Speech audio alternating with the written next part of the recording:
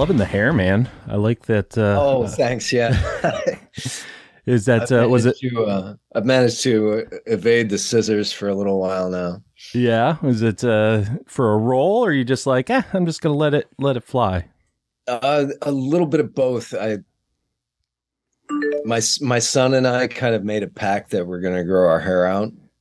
So he's 12, almost 13, and so he's growing his hair out, and so we're kind of doing that together, which is kind of cool because I go away a lot for work, and you know we don't have a lot of time together in those Sure. in those stretches. So to be doing something together, even though it's something stupid like growing out our hair, it's kind of fun. Hey, yeah, whatever it takes to, get that bonding in, Yeah, and I've also incorporated it into some of the roles that I'm going after and interested in, and some things that I'm doing. Like I'm doing a movie called The Stage next year, and it's a small independent film about a magician who performs on stage, and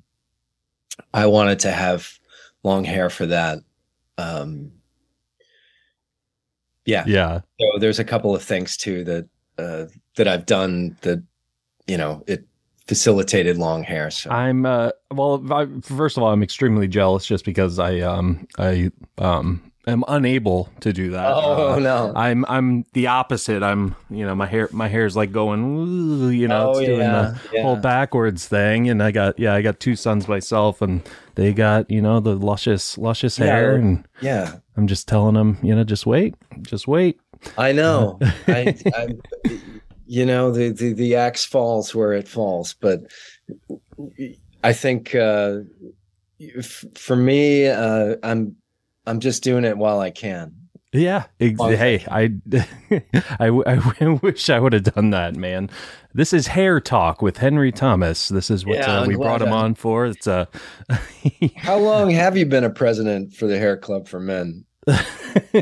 it's been 15 and a half years now. 16 will be in April. So, improv, folks. Actually, yeah, I've been excited for this interview for the about 15 hours I've known about it, but it was like a quick turnaround. I was like, oh, sweet. All right, let's do this. We had Dee Wallace on a few months ago, and that was a real treat. And she's, oh man, I mean, she's amazing. She's great. Yeah, she's a wonderful lady.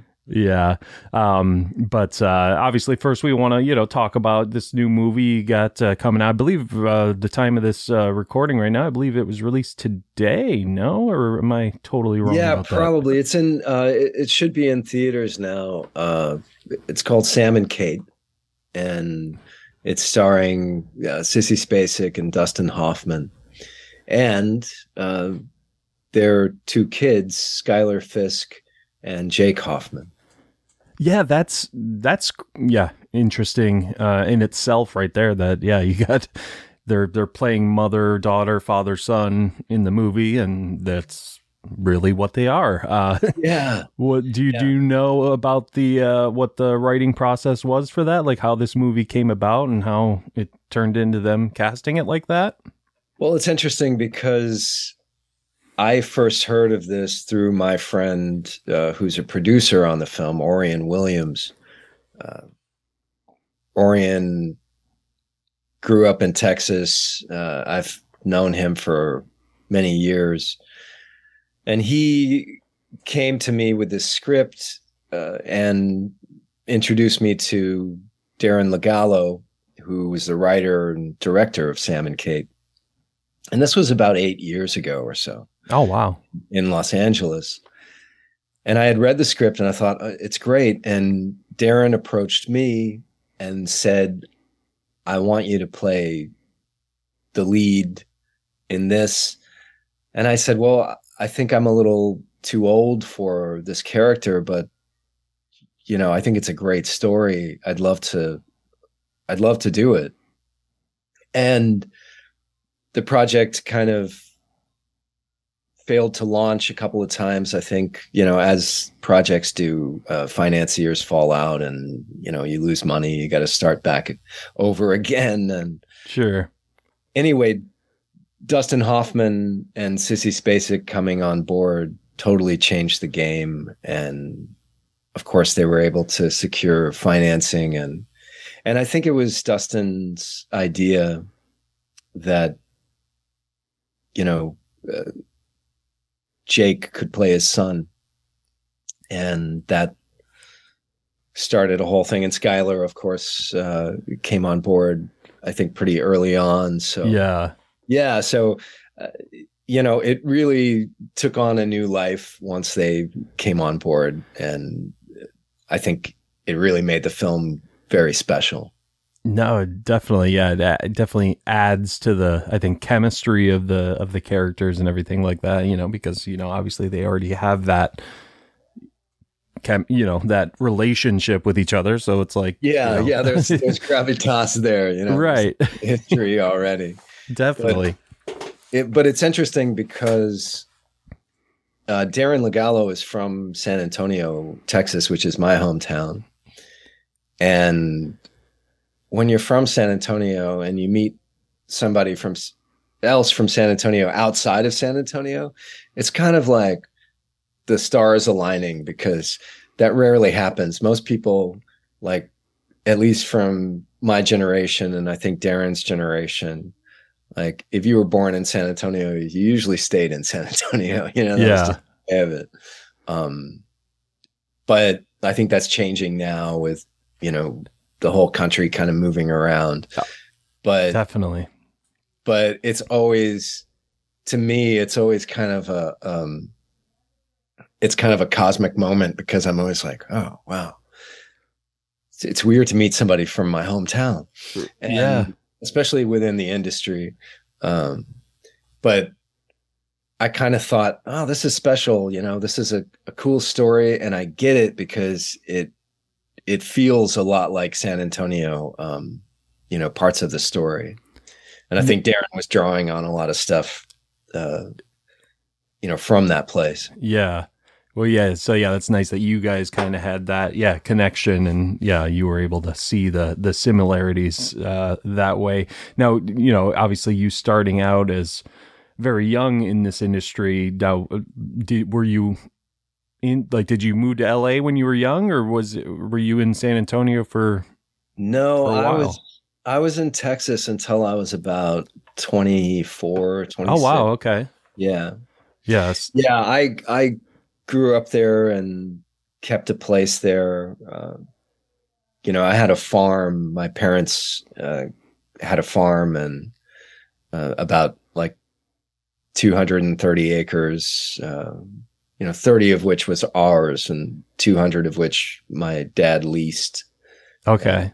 He had cattle and things like that. And my mom had a goat dairy and everything. So yeah, we were like out in the middle of nowhere, but closest to San Antonio. So you a goat's milk guy? So you put? I was raised on raw goat's milk. Yeah, that was my go-to. I love goat cheese. I think, society puts, different weirdness. I mean, when you think about any animal milk, like even cow's milk, it's like, why are we drinking milk from cows and goats? But anyway, I do. I don't think I've ever actually tried goat's milk, but goat cheese, man, whew, that is one of my weaknesses right there. Goat's milk is pretty good, but it's different from cow's milk. I would assume so. I assume it has more of a tang to it. I guess it's maybe it's a little sweeter actually. But the thing is, raw cow's milk versus raw goat milk, I would go with the goat milk. Interesting. Okay, so right here. So do you still drink it? Oh no. No, you didn't have a choice back then. No, so, my mother forced it on me. Yeah. But I mean, I'm glad for it. I think my relative good health is attributed to growing up like that. Yeah. And now, because you're not in, I want to say I read that you are in Oregon. Are you in Oregon, or am I just way off? I am in Oregon. Yeah. Okay. Okay. Yeah. I moved up here about 5 years ago. Okay. Yeah. My kids go to school here, and, I'm living here to be close to them, and I'm kind of wondering where I'm going to end up, really. I don't know. It's kind of a funny thing when you live out of a suitcase your whole life, and Yeah. Yeah. That's got to be. you start thinking about a permanent location. It's kind of a tricky thing to tackle. Yeah, I bet. Yeah. That's, are you in like the Portland area? Yeah, I'm kind of in between Portland and the coast. I'm kind of in a rural area. You ever watch Portlandia? Yeah, yeah. Yeah, there's some funny parallels there. I hear that. Whenever I ask someone who's from Portland, they're always like, it's crazy how accurate that show is in capturing. There's certain things, just like one shot will just make you crack up laughing. Because, yeah, I'm sure there's some that, just go over people's heads who aren't, who don't live there or aren't from there. But I love that show. That's, But I'm kind of, I haven't really spent a lot of time here because I've been working a lot in the last 5 years, and I've been working on long format shows, so that takes you away for 6 months at a time. And well, that's, go ahead. Oh no. So I feel funny, like, saying I live here because I really don't know it very well. Like, I know Vancouver, BC way better than I know Portland. Okay. Just because that's where I've been most of the time. Yeah. No, yeah, definitely. But speaking of the TV, my co-host, he wasn't able to join today, but he did want me to mention that he is a huge fan of Midnight Mass. So thanks. He wanted to, just give his regards, I guess you could say, to that show. Is that still going to be coming on, or is that over? No, that's just a one season. It was just a one show. Okay. Limited series. Yeah. Gotcha. But no, we have another inception of the Mike Flanagan universe in fall of the House of Usher, which will be out on Netflix probably next spring or maybe next fall. I'm not sure. Yeah. Okay. So Dave, I mentioned it. So there you have it. I unfortunately have not watched the show yet. I plan to, but yeah, that was for Dave. I'm glad he enjoyed it. It was a great show, I thought, and I had a lot of fun doing it, but it was pretty taxing, like, being in prosthetics, because I don't know if you know my character in the show, but a lot of the characters in the show, we kind of age in reverse. So, we start off in our 70s and then get younger as the show progresses. And to accomplish that, we were in the chair doing special effects prosthetics. Yeah. For hours, at weird hours of the night and early morning. And not my favorite way to work. I'm always curious about the prosthetic, like, makeup chair. Like, how do you keep your sanity for those hours of sitting in that chair? Well, a lot of it is just kind of focusing on relaxing and kind of like getting yourself in sort of a meditative state where you can just kind of not freak out. Sure. Yeah. Not like get up and jump around. And a lot of it has to do with the makeup artists themselves, because luckily had some great people. This guy, Ozzy Alvarez, who he used to be a pro skateboarder. And now he's a special effects guy and has been for years, but he was just a great guy. So we would just talk, for hours. But the awkward part is that,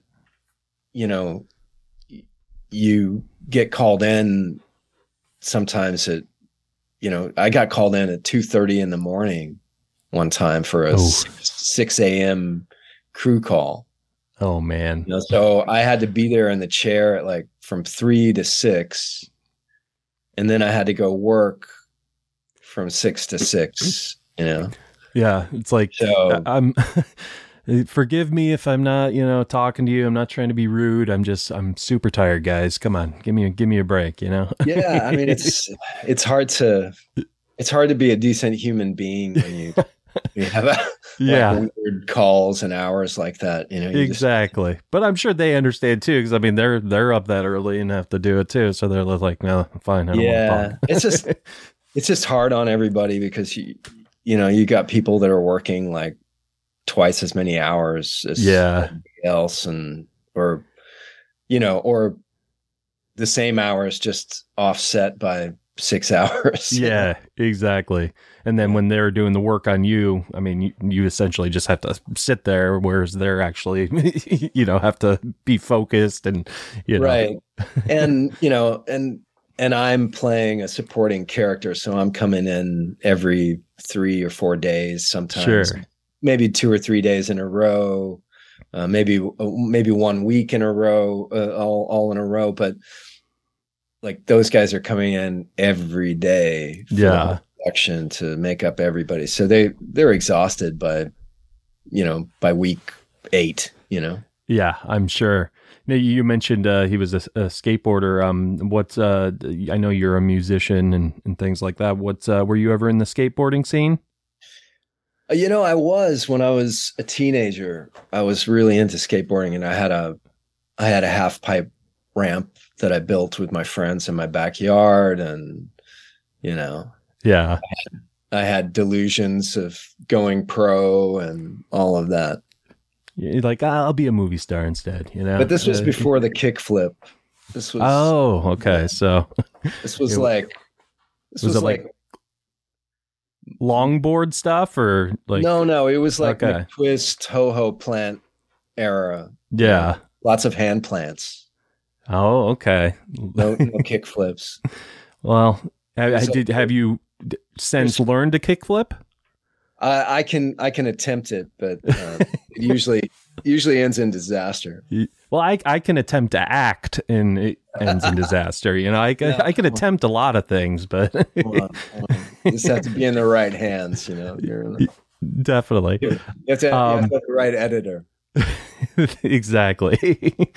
Now, I mean, fans of the show know. I mean, I'm E.T. is it. Circulates. It's always in my top 3 films, depending on my mood. It's number 1, but it's always in my top 3 films. So I'm trying my best not to geek out on you too much, because you've been hearing it for 40 years now. I mean, the 40th anniversary just happened. But I am curious, was there, because it seems like you're humble about it now, you're up to answering questions, but was there like a period in your younger career where you were just like, I don't want to be known as Elliot from E.T. Like I'm sick of this. Like, oh, for sure. Yeah. When I was in my early 20s, I totally did not want to be associated with that role because, I was really trying to be taken as a serious actor. Right. Yeah. And, there was a stigma, there is a stigma, around child actors in the industry, or there certainly was, but there used to be a stigma about people who did television versus people who did film, and people who do commercials versus people who do stage, and all the various hierarchies. But a lot of those have kind of been subdued. But it's still there a little bit, Yeah, there's still. I can. But imagine. when I was a young actor, kind of coming up, of course, that was like an albatross around my neck for a little bit. But honestly, it's it's only been good for me. It's only helped, and Sure.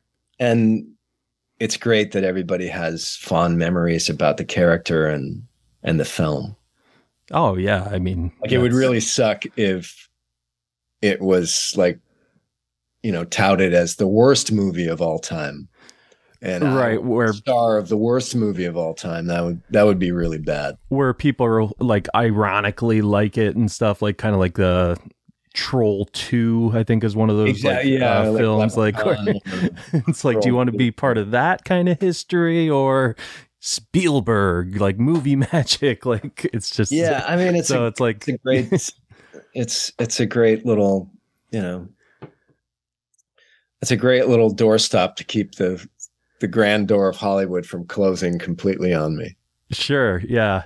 Now, when were you in that sort of attitude of, you want to be known as a serious actor and things like that when you got your Gangs of New York role? Was that?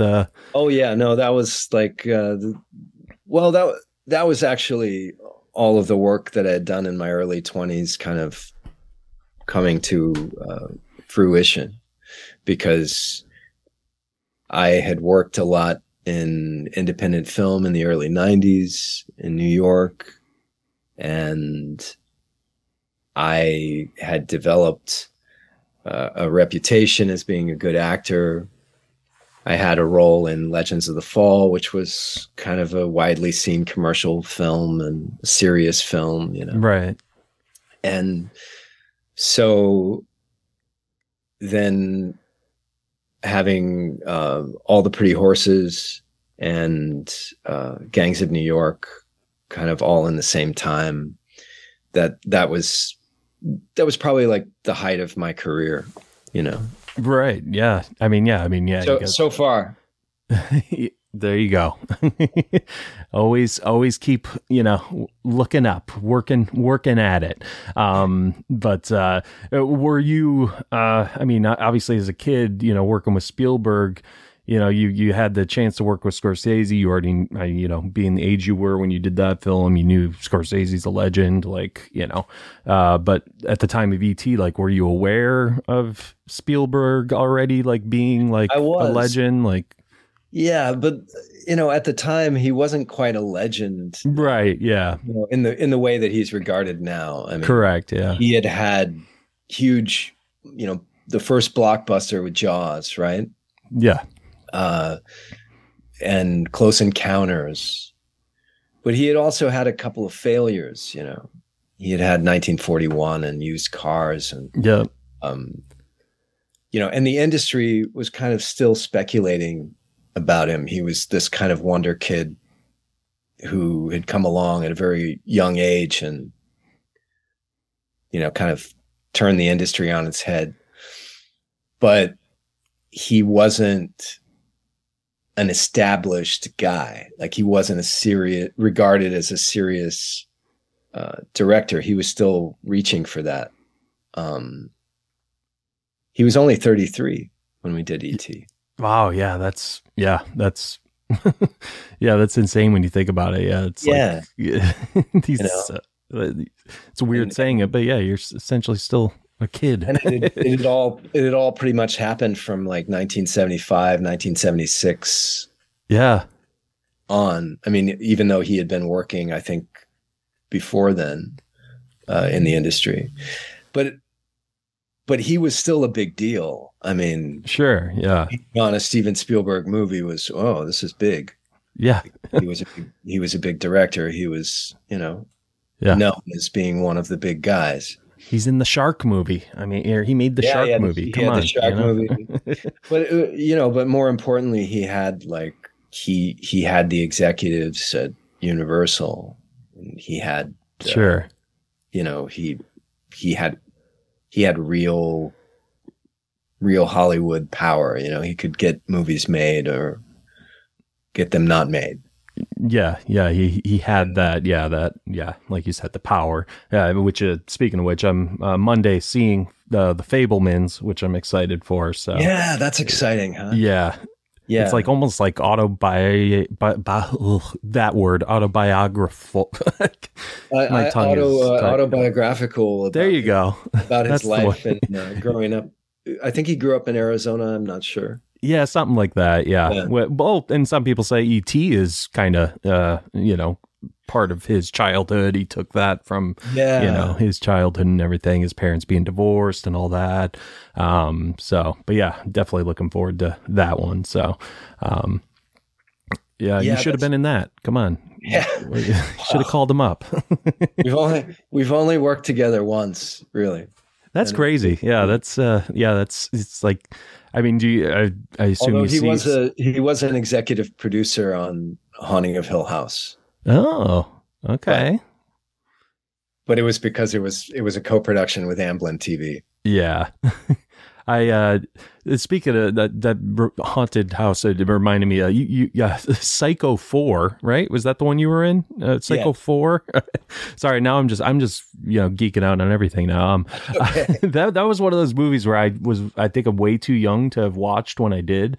Right. And but I I'd obviously already seen E.T. and everything, and I was like, Elliot, what are you doing? Like, what is happening? Was that kind of like I gotta be in this that'll separate me from Elliot to be in this? Not really, actually. Although, unintentionally, I think it did. Yeah. But no, I actually got that part through people I had worked with when I was a kid on Cloak and Dagger in 1984. Okay. Yeah. So Les Mayfield and George Zaloom were two guys that were working with Universal, and they were producers on Psycho 4. And, so they looked me up.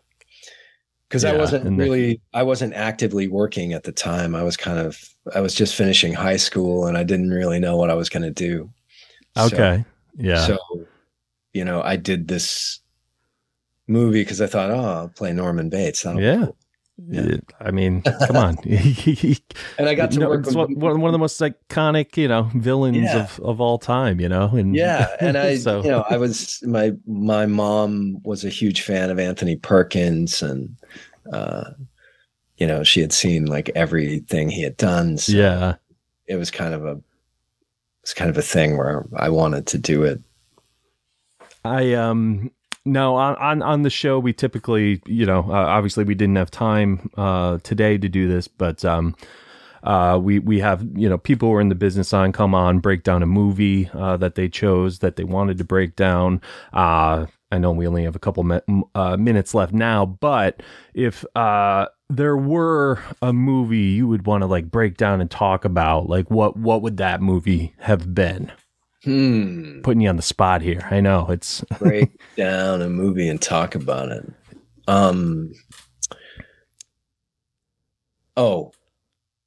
Probably be either Dead End with Humphrey Bogart. Oh, or maybe High Noon. Oh wow, yeah, that's both great choices. Yeah, I've seen High Noon. I don't think I've seen Dead End, which I love when people pick movies I haven't seen, because then I watch it and then we talk about it. It's always... you gotta see Dead End. It's great. It's like it's set in New York and like the Lower East Side, and it's kind of like it's kind of a movie about the class struggle in New York, and how close they are together and how that causes friction and stuff. Okay. And Humphrey Bogart plays like this gangster who's like on the lam, and he's come back to his old neighborhood and expecting like this grand reception, and and it's nice. Yeah, and you can't go wrong with Humphrey Bogart. That's no. Yeah. He starts becoming undone by the fact that he's not as respected as he thought he would be, being famous. Yeah, definitely. Yeah, I'm definitely gonna have to check that out. And hey, we'll have to set up a time for you to come back on, and we can break down that movie. That would be a lot of fun. Love to do it. It's also a real excellent capturing of the Bowery accent in New York. That was probably the real accent of Gangs of New York. How everybody would have been talking. Oh, okay. Interesting. Yeah. So did you use that movie like when you were making Gangs in New York? Like, did you go back to it? Yeah, I watched it, but I also I thought my character should be Irish. Yeah. Because my character was written as like this Italian kid, but I didn't feel like I looked Italian. And so I asked Marty if I could be Irish, and he said, yeah. So, it's like, fine. All right. I'm not going to fight with you. Oh, yeah, sure. No, I think that's good. I think that's probably a good idea. Irish. That's a lot of Irish people. A lot of Irish people in New York at the time. Not a lot of Italians. It's true. That's a great Martin Scorsese right there. I might use that as a clip and say, hey, did you guys know we had Martin Scorsese on the show? But yeah, I know we got to let you go. But thanks. I could go on and on and on about all your work. But anything final you want to say about the new film coming out? I got a new film out, Sam and Kate. I also am a published author.